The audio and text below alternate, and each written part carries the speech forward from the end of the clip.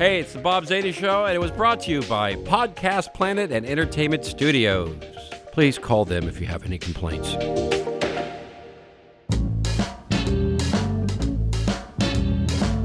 Hello and welcome to the Bob Zany Show. I am the co-host, Erin O'Connor, but we've decided to do something a little bit differently today. We've swapped chairs, swapped microphones, and swapped headphones. I'm going to sit down with somebody that I have known professionally and personally for almost 23 years. He has literally worked in every state in this fine nation of ours and several countries. He's going to tell us a little bit about that. Please welcome to the Bob Zany Show. On the other side of the mic, the one and only Bob Zany. Welcome, Bob. Well, thank you, Erin, for having me on my show. I know this was a tough booking. I'm channeling Fred Wolf right now. Oh, Fred Wolf, you mean the person who directed you? Who was supposed to be here, but, this is Fred. I've known him forever. He came to our wedding and left, remember? I kind of don't actually remember He actually got me a gift and not you a gift. He got me an ashtray and a cigar and a lighter. Oh, I do remember. I don't remember him being at our one. It was I think he came there with Kristen, his wife. Oh. All right. Well, I don't remember that. I was busy getting married to you, so my mind was elsewhere. It was a fun wedding we had, wasn't it? It was a great wedding, and we realized after paying for it, we could have built onto the house. Yes, we could have. That was what I remember about the wedding. The tent was $1,500 alone on a beach in Malibu. Actually, Zuma.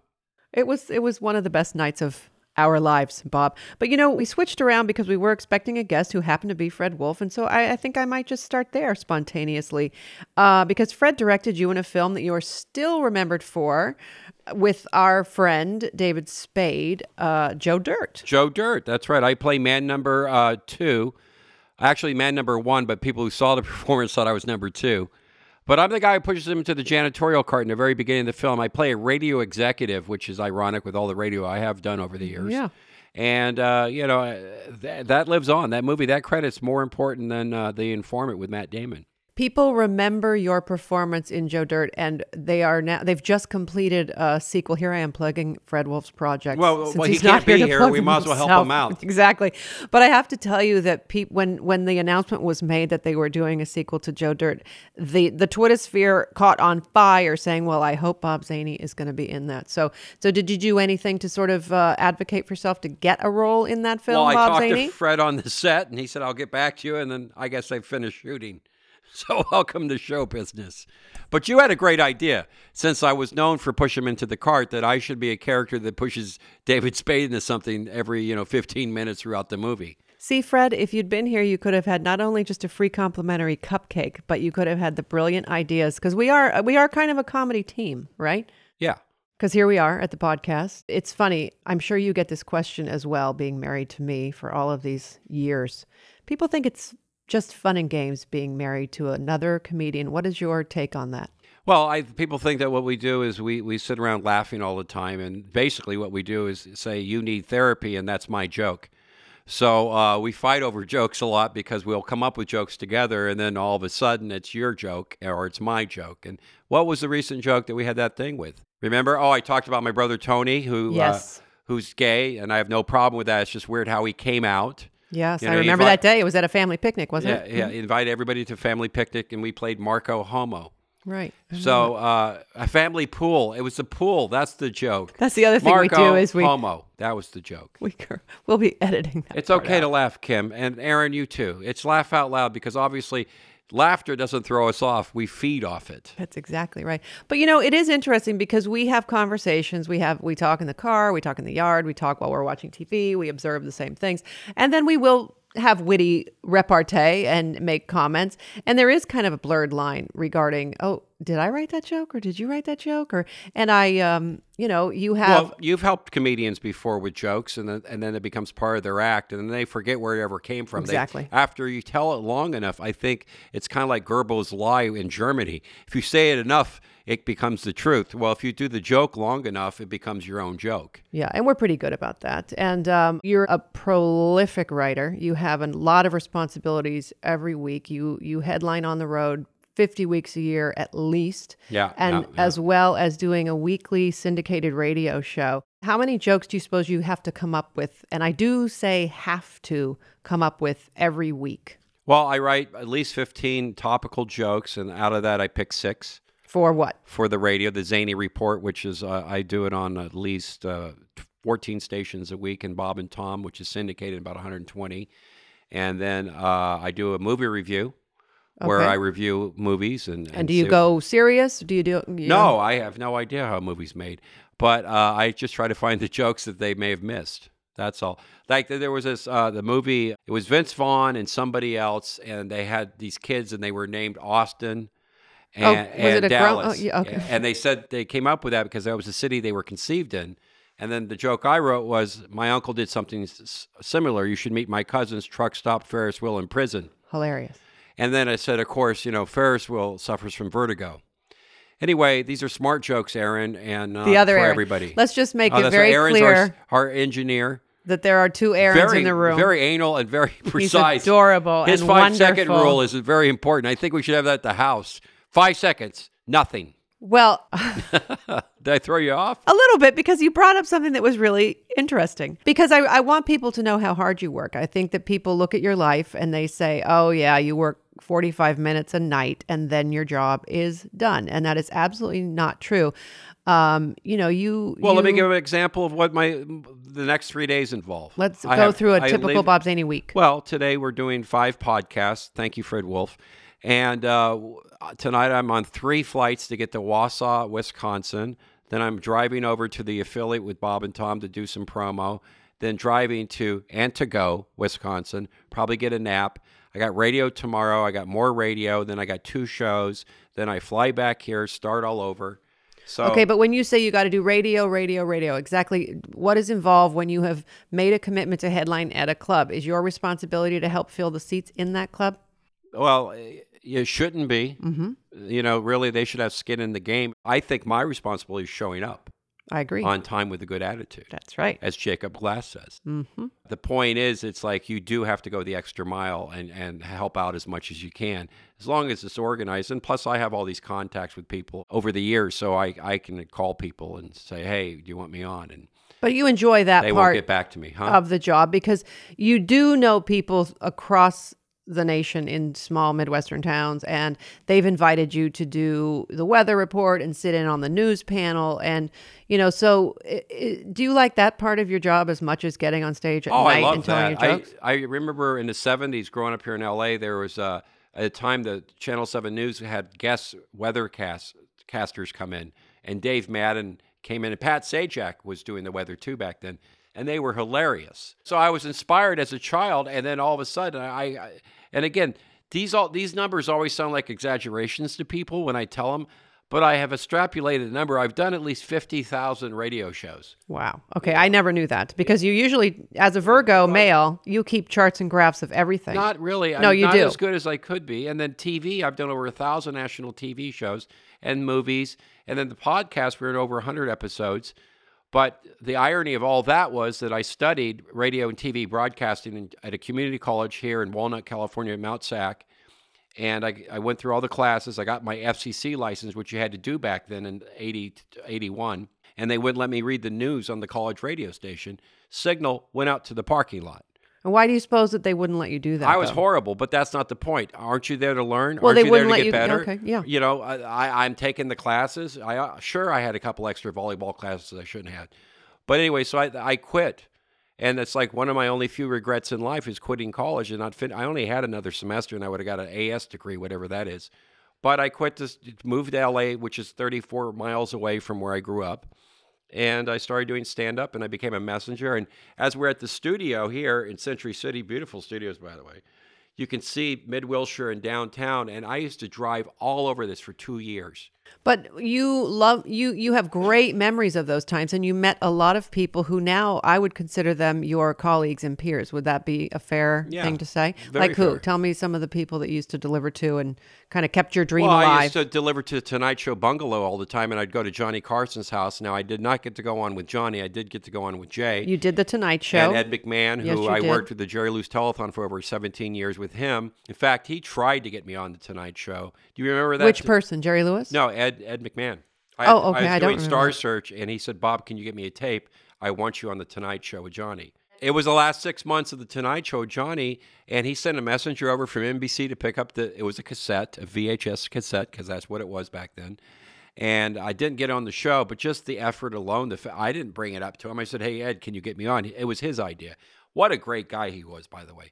And you met him many times, and he was always magnanimous and just very. I remember on the telethon when I became a host, and I went into his dressing room. He says, "Now, Bob, you're part of the telethon family." Which you were, and you sat on the board. A lot of people don't know that you were vice president on the actual Muscular Dystrophy Association board. You took that hosting job very seriously, and you did work your way up through the ranks. The chemistry that you had with both Ed McMahon and Jerry Lewis himself, and to see these tapes, it's really sad that it's going off the air after 60 years, but to see Jerry Lewis actually laughing at you and wanting to play along. We're going to take a very quick break, and I want to hear your thoughts about Jerry Lewis MDA Telethon and so much more. Stay tuned. We'll be right back with Bob Zany of The Bob Zany Show. I'm Erin O'Connor, co-host of The Bob Zany Show and host of the Vegana Monologues. You can find one of them at bobzany.com and both of them at podcastplanet.com. And we are back with the host of The Bob Zany Show, who is today the guest on The Bob Zany Show. I am your co-host, Erin O'Connor. And we were talking with Bob Zany about how many years were you affiliated with the Jerry Lewis Telethon? 17 years, and the first time I did it, actually, the first time I did it, they were filming at the Improv. They had about 20 comics, and Jerry hosted. The Improv in Hollywood? Improv in Hollywood. Bud Freeman called me up and said, "Can you do this?" And, of course, I said yes. And they filmed at the club on Melrose, and it was for the overnights because they didn't go live. They took 3 hours off, so they played that. And Jerry and I met Jerry, and I think he liked me, but, whatever. You move on. You go about life. And you and I were in Hawaii. Oh, that's right. It was in the middle of a 2-week run. And for whatever reason, I had Sunday night off on Labor Day, or we did. And I get a call, and they said, "We'd like to fly you to L.A. to do a set in studio on the telethon. Can you do it?" I do remember that. And that was the first time I actually appeared on the telethon live. So that was year 2. And I remember saying hi to you, and because you were still in the hotel room in Hawaii. And I was sick, I remember. You were I was sick? Yeah, and I Well, was watching it on sick too, TV, right? and you And flew then- back and forth. And then I flew back, and we finished off the week there. And then I did it a few more years. Used to be at CBS Television City, which as a messenger, I would deliver Right. all the time. Press Room 8, I'll never forget that. And I ended up taping the telethon there and Pat Zajak's show there and a bunch of other TV shows there at some point. So, and they asked me to co-host, I think in 2001. And I had to go meet Jerry, and you just posted out on Twitter at Bob Zany, at Erin O'Connor 415, of the meeting of Jerry and I. And I had met Jerry earlier at the Riviera Hotel in Las Vegas, probably about 10 years before that. And it was a weird thing because, we're getting a call from Sandy Hackett. Maybe he's with Fred Wolf. Should we take that call? What should we do? Why don't we just take that call and see what our guest, Sandy Hackett, has to say? Because he's going to be joining us today. We could put him on speakerphone, perhaps. Okay, he's in the lobby. Oh, one of our guests. Okay, we'll come get you, okay, because you have to be brought up. It's a fun, happy show, and our next Okay. guest has arrived. But we're going to finish wrap up this here up. with Bob Zany. And we're going to keep this in. Sandy Hackett's up next. Yeah, we're Sandy actually Hackett's recording coming. something now. You're on the air, so we're giving you a pre-promotion. Which is fine. He hung up. But you're talking about your relationship with Jerry Lewis, and you were asked to co-host the national overnights with Tom Bergeron, host of Dancing with the Stars. I and did it with Funniest Tom Videos. Bergeron, Casey Kasem at one year. I did it with Jan Carl every year. She's the best. Allison Sweeney from The World's Biggest Loser and also soap opera fame. Yeah, and you stuff. did a great job, and our guest Billy Gardell was talking about that. Comedians are really trained to be great hosts, and that was a good point to aspiring comedians. As when you're just starting out in the business, generally your first spot is MC of the show. Would you agree with that? That your all of your comedy background just made you absolutely primed and ready to take over and work with Tom Bergeron? A little bit. I mean, I had to relearn. I had to learn to read from a teleprompter, and I was very stiff the first couple of years because it's live TV too, which people don't understand. No, they don't. It wasn't taped where you can cut. Let's try that again. It was live, so I had no choice. to learn, but learn fast. Well, and you're working with, Professionals. and Jerry Lewis. Jerry Lewis. And the people who love spontaneity and the work that you did with the band alone. I mean, you are truly a master of improv. Would you say that that's what you're known for more than anything else? Is that, I hear people describe you as there is no one better at improvising than Bob Zany. Actually, that's up there, but the fact I can remember people's names, Bill. Because, Bill, let me tell you something. That was a joke, Erin. You see, there's two people named Erin in the room, and what he did, as a comedian would do, is like he pretended. No, but remember people's I get names. It's just paying attention, though. It's like, you have to be in that moment, but then you have to associate the person. You have to actually be listening to the person. You can go into a party and meet people, and if you're not paying attention, it doesn't matter if they told you your name or not. You still don't remember it. You're a wonderful comedian. You're a headlining comedian. You are a prolific writer. You come up with new material every single week.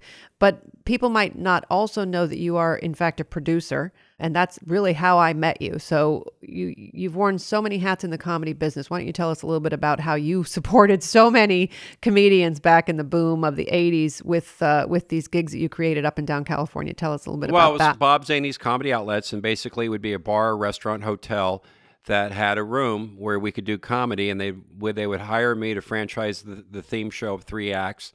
And I hired, at one point it was 30 comics a week I was booking.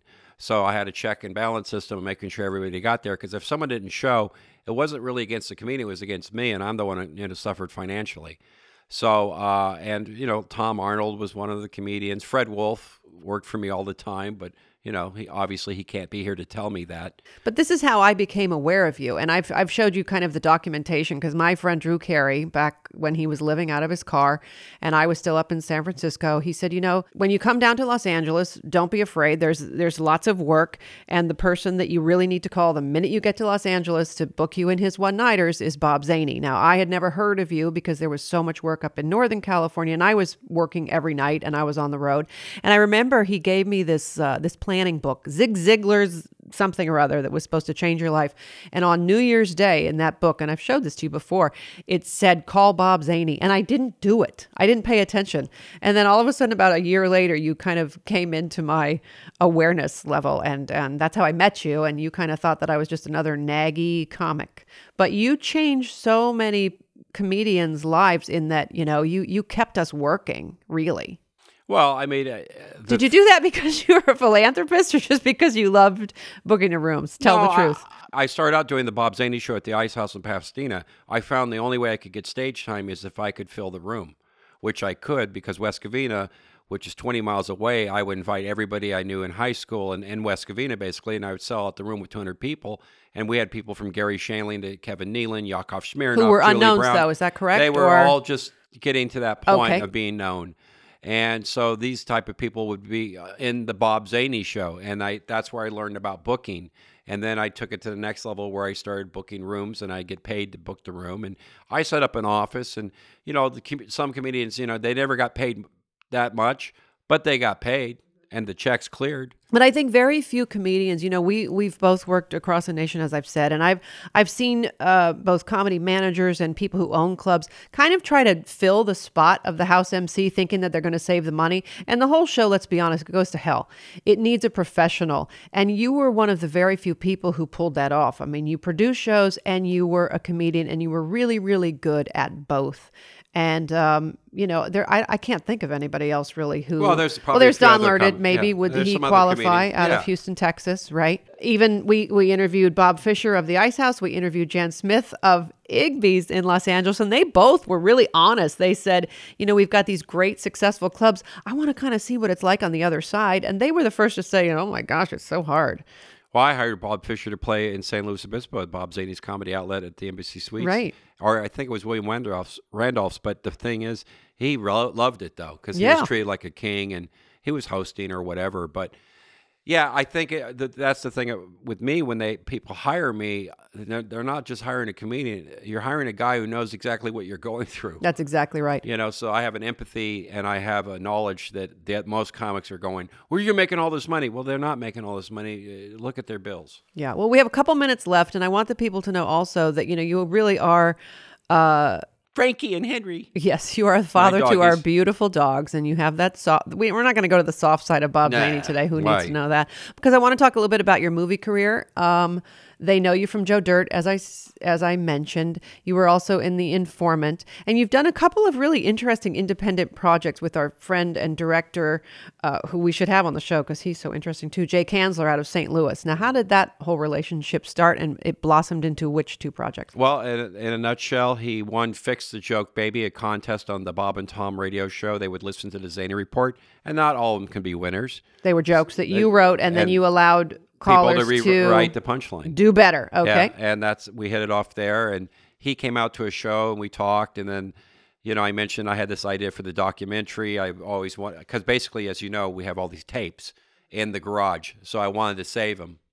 And so we spent a year and a half of our lives and went all over the country. And it's a documentary about your career. Close But No Cigar, available for downloads. Just go to bobzany.com and you can click over and find out. A lot of people see that movie and they think it's really sad. What is your take on that? Do you think it's going to make you laugh, and then makes you cry, and then you laugh again. But how do you feel about it, Bob? Because you've kept going after, what's your tally? 35 years in the biz? Yeah. So what would you say at this point in your career, at 50 states, you're on your way to China, of all places. You and I have worked in Denmark and England, all over the globe. So what's the brass ring for you? What do you think? Will you have ever arrived, baby? I don't. Well, I think it's also comes down to being a performer. If you're not getting better every night you get up there, then you need to quit. I mean, once you think you're done, then you're done in a lot of ways, mentally and career-wise. So I don't know. I'll just try to live in the moment.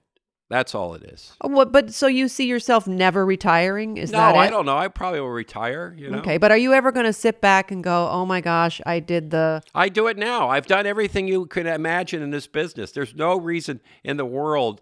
I mean, I'm just continuing because I love doing this. That's all.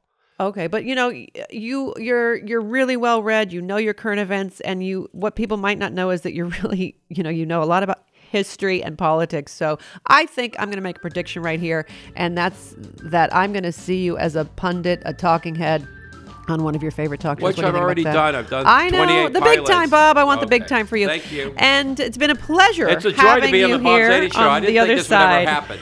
Come back and visit us here at Podcast Planet. 100 episodes to choose from. Thanks for joining us. Thanks, Bob. Thanks, Erin. I'm Bob Zany, your host, and I'd like to thank my co-host, Erin O'Connor, my producer, Kim Tronick, my audio engineer, Aaron Marino, and I want to thank the janitorial staff for not coming in during the tapings. You can enjoy episodes like this and more at podcastplanet.com.